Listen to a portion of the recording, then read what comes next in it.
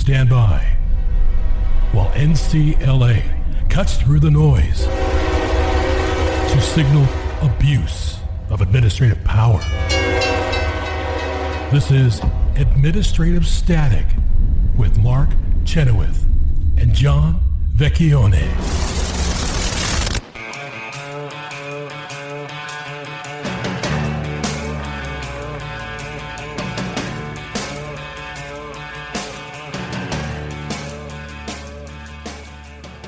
Welcome back to Administrative Static. Mark Chenoweth here with John Vecchione. And there is yet another effort by the federal government to try to stifle conservative views in violation of the First Amendment. It's just amazing. Every time you turn around, this administration is bound and determined to bind and gag people who have a view different from what this administration's view is. And it's utterly maddening to see this. Credit here goes to Gabe Kaminsky and the Washington Examiner, who has been leading this effort to expose what they're calling Disinformation Inc., the group's hauling in cash to secretly blacklist conservative news. This article ran back on February 9th in the Washington Examiner, and there have been a series of articles written by other folks, including Ravi Suave at Reason Magazine and Margot Cleveland at The Federalist. And what these folks are exposing and reporting is that the U.S. government, apparently through the State Department and particular offices within the State Department, has been funding a company in Great Britain. That company in Great Britain, in turn, comes up with a list of media sites that are a blacklist of media sites that are allegedly untrustworthy or have some indicia of untrustworthiness, and because of this, it wards away advertisers from supporting those websites. This is a very deliberate effort, and if you look at the list of websites that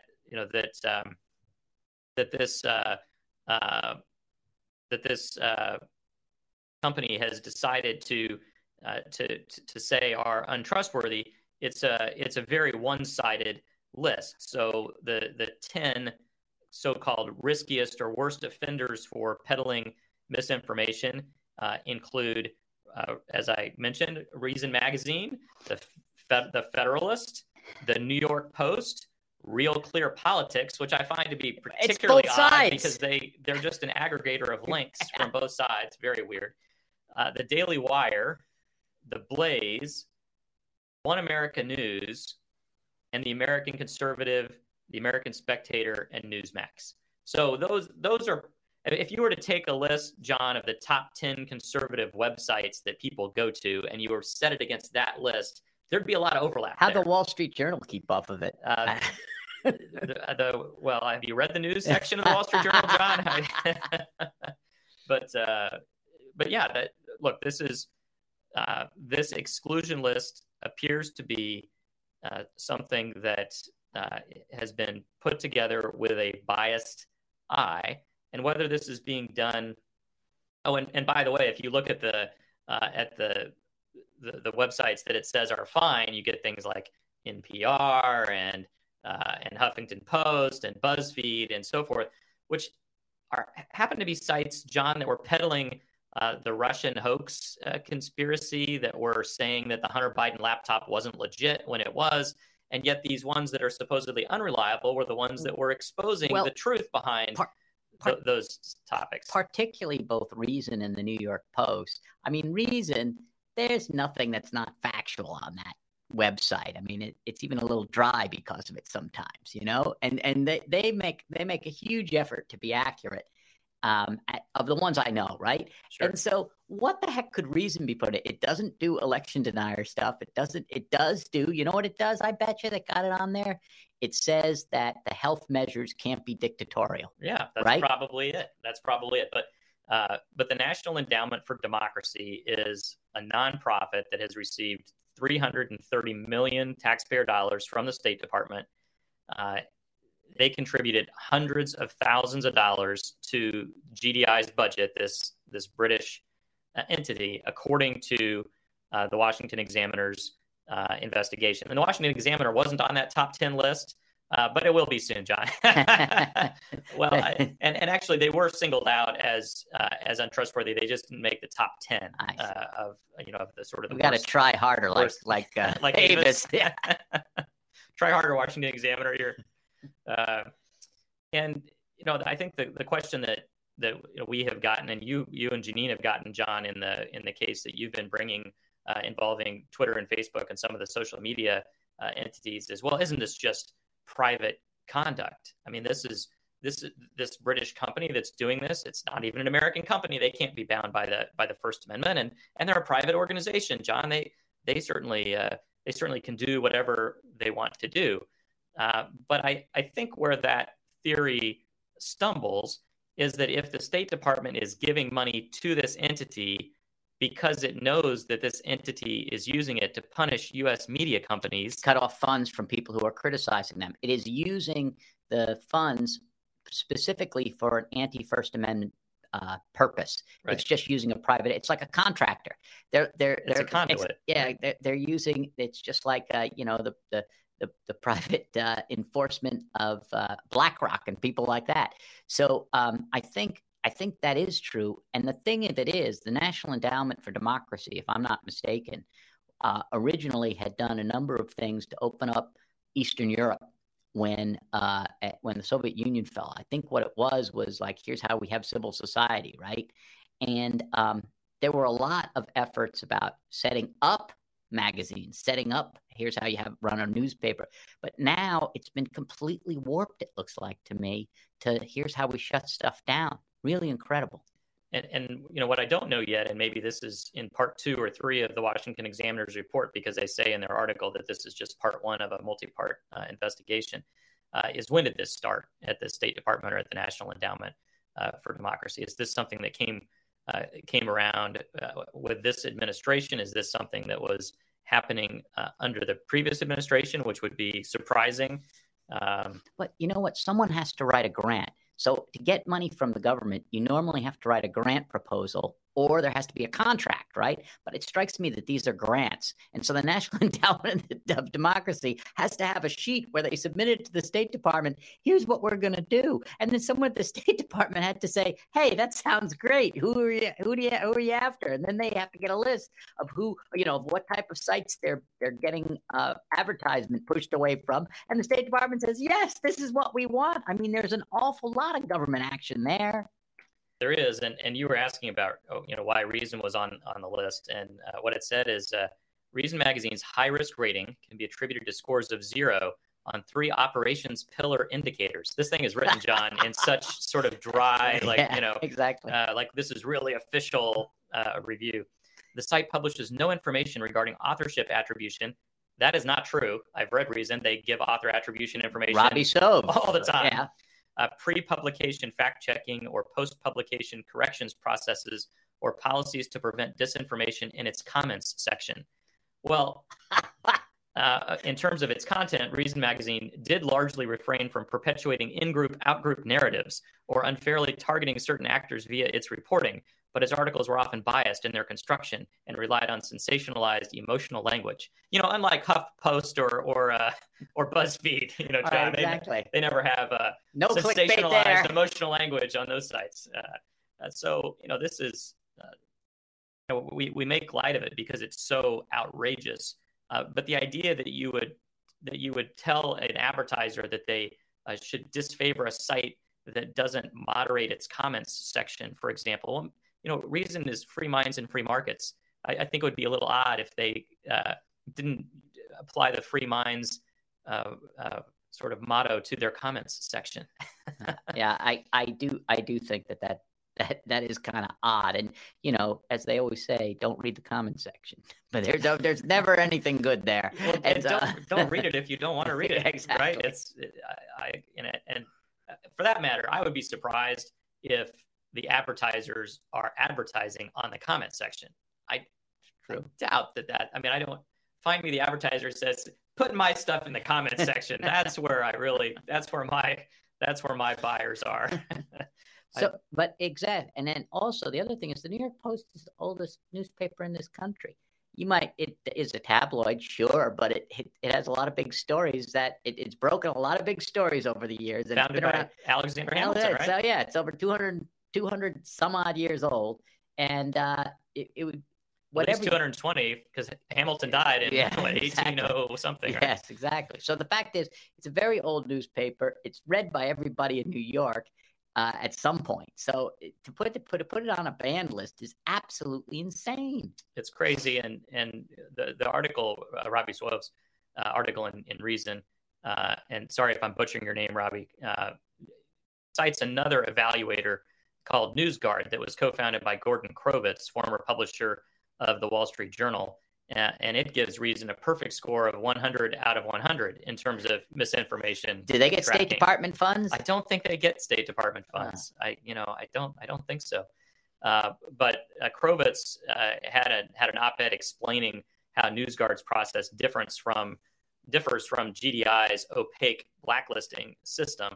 And he says, unlike the ratings of news sites done by the entities cited in the Washington Examiner series, NewsGuard ratings are done with full transparency and disclosure using only apolitical criteria, and everything is done by humans, including the ratings by our analysts of all the news and information sites that account for 95% of engagement in the United States and the other countries where we operate. So in other words, they're not just using some sort of algorithm to identify alleged misinformation. They're actually looking at stories, making judgments, and giving evaluations.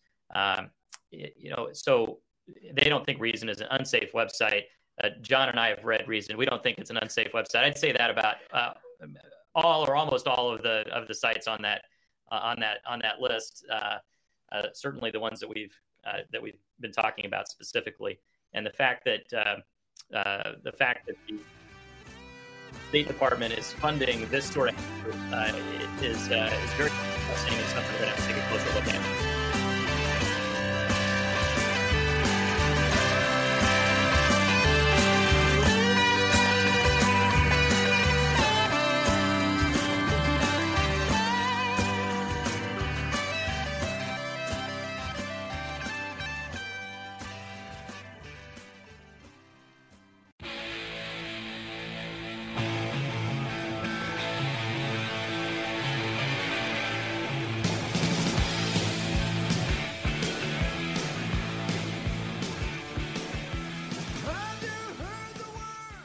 Welcome back. And Mark, I was looking at my trusted website, Wall Street Journal, on Dead Tree, and I saw an article by Donald Cochin about the SEC, Security Exchange Commission, trying to regulate climate. And Professor Cochin, he's a professor over at George Mason. I think it's Cochin. Okay, Cochin. Okay, yeah. But in any event, he is talking about how. And this is something that I think the administration is trying to do, as they say, government-wide. And it is to affect climate change by having all the agencies sort of put the hammer down on oil and gas and coal, all the fossil fuels. In whatever way they can. And so what the SEC's contribution to this is that it has... It puts out regulations that says that all the companies have to state what their climate risk is. Now, how you do that over 10 or 20 years, I don't know, because so far as I've seen, the climate models are not that predictive that I would want to be the CEO of a company saying, oh, yes, my climate risk is X in 20 years. Very hard to do. I'm sure that some clever plaintiff's lawyers out there are going to say, you said it was this, and look, there was either less or more, so I bought more of the stock or less of the stock because you were wrong about your climate risk, right? And then you have a shareholder case, class action. So what they're doing here is they're saying that they have competence to judge what these statements, whether they're accurate or not, and they also have competence to actually promulgate them. But the climate-related risks are not the sort of risk we normally associate with securities. Because what if could you say that, well, if there's lots of climate change, our company's going to do great. We do nothing but make air conditioners. Yeah, yeah, exactly. Whatever it is. Oh, our company's well placed. If the climate goes off the cliff, they're not going to like that either. That's going to cause you problems as well. And because that's not the type of risk or judgment that the SEC is normally looking at. It's normally looking at things like, do you have access? Who runs your company? Are they competent people? Do you have within your company the type of controls of spending and all the rest of it that make a competent company? And then, do you have any risks because you make one thing they could say is, if you make explosives or you make something that is dangerous, what are the risks that that's gonna something's going to happen to your plant or something like that. So there are certain risks that they want in all the prospectuses and other things like that, but they're quantifiable and they're well understood. And what they're really trying to get at there is the risk of investing in the company.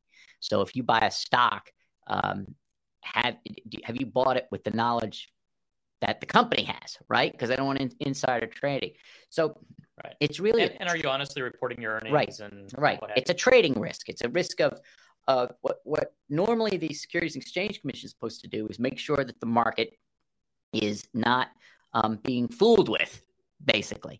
But here it strikes me, Professor Koshin, his take on it is one I agree with, and he says that the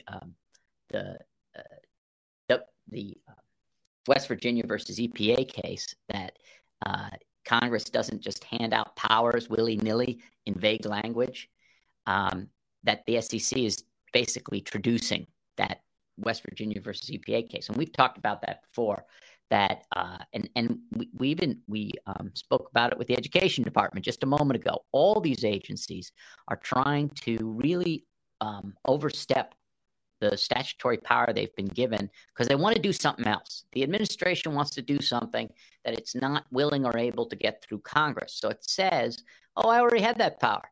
And all these agencies always go, oh, yeah, we do that. Oh, yeah, we do that all the time. Yeah, that was totally in our bailiwick when they made the statute. Look, it says right here, and look, and so the SEC is doing this now, and it has enormous consequences because there is nobody advising a Fortune 500 or any company who's going to tell them, oh, you don't have to do that, or this isn't a concern. They're going to do what the SEC tells them to do. And there'll probably be a case based on West Virginia versus EPA and a number of other things that this is no good. But think of all the capital maldistribution that's going to happen because of this. It's going to happen for a number of reasons. First, the SEC isn't good at judging this stuff. The companies aren't good at judging this stuff. And then now we start seeing the SEC is very worried about what's called greenwashing. And that is when you say that, oh, all of our process, we're carbon neutral and our whole process is carbon neutral and we're good for the environment. And then you look behind it and, they're making as much terrible stuff for the environment as anyone else, but they're buying trees in Brazil or something like this. That's their offset. So, and whether or not it's really carbon zero type thing is sometimes difficult to discern. But all of those statements about carbon neutrality and stuff was things that companies did because there was this huge interest in ESG. And now some are going to get bitten by it. But as far as the SEC is concerned, why this is an abuse of administrative power is that the SEC was not set up for this, right? The SEC was set up to stop market panics. And climate change has nothing to do with market panics. It's a long-term process that's not going to cause a rush. And they don't even say that it will. It's not like the sort of thing where your bank has no reserves or I'm trying to think of other things that the SEC says are dangerous. They have a lot of their main concern usually is transparency. Yeah, you could think of like risky financial practices, like think of Enron. You think of something like certain sort of doing deals with insiders, or having some kinds of special purpose entities that are not well described, or those sorts of things. Or a big lawsuit, right? A bet the company lawsuit. They always want that disclosed immediately. Sure. If you've been sued and it's class action that could wipe out your balance books. That's the sort of thing.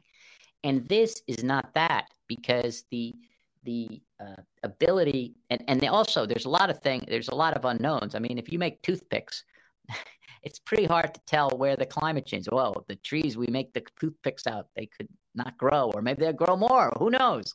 So there's a tremendous amount of the economy that it would be impossible to really do this in a fair manner. And as I said, they're not really designed for it. But Professor Koshin does say that the SEC knows about all this. Chairman Gary Gensler acknowledged that the case, meaning West Virginia v. EPA, is significant and meaningful. So he's going ahead anyway, but so the climate disclosure requirements are going to come out as a final rule April of 2023. And I think you'll see a bunch of suits in April 2023. So, well, it reminds me, John, of the case that went in front of the DC Circuit on where folks had to disclose in their product chain. And I'm supply chain. Supply chain. Thank you. I couldn't think of the word. They had to disclose in their supply chain where these various kinds of materials came from, and the DC Circuit shut that down and said, no, that's a forced speech issue under the First Amendment. Particularly, that regulation said that unless you could prove that your supply chain was free of conflict minerals, then you had to say that could contain conflict minerals. Which, so not only was it forced speech, but potentially false forced speech, and the DC Circuit was not having any of that. And this seems to me like it would be a species of the same thing. It is, although the SEC does seem to get away with saying you have to say certain things all the time. But it is usually transparency, and that's a good point, because here they are going to want just how agencies work and how this push is going. They're going to want some sort of hair shirt statement by the oil companies, I would think, or the coal companies or whatever, and that could really run it right smack dab into that case. And so we'll see. I do think, I just wish that the agencies or the administrations would not say we have an agency of everything. I've said this before, but it's as if Congress had created an agency called the Do Good Agency.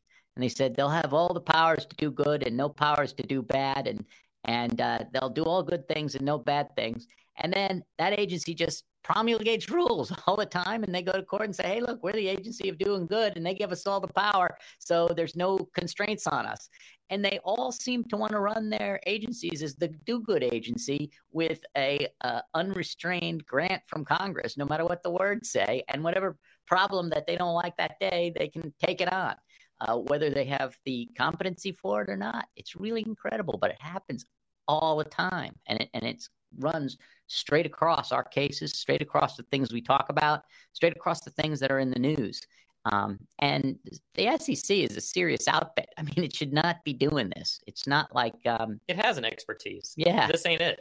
Yeah, that's exactly right. And I would hope there would be more pushback, not just from organizations like ours, but I would hope that serious securities people are right now thinking up what they're going to put in their briefs about the damage this is going to do to the financial markets. Well, it's going to take, if nothing else, it's going to take resources away from that the corporation would otherwise use to report the kinds of things that it should report that actually are material to the markets. Well, so we will watch it. The one thing about it is they're telling you what they're going to do. They're telling you when they're going to do it. They're not hiding the ball here. They're going right forward.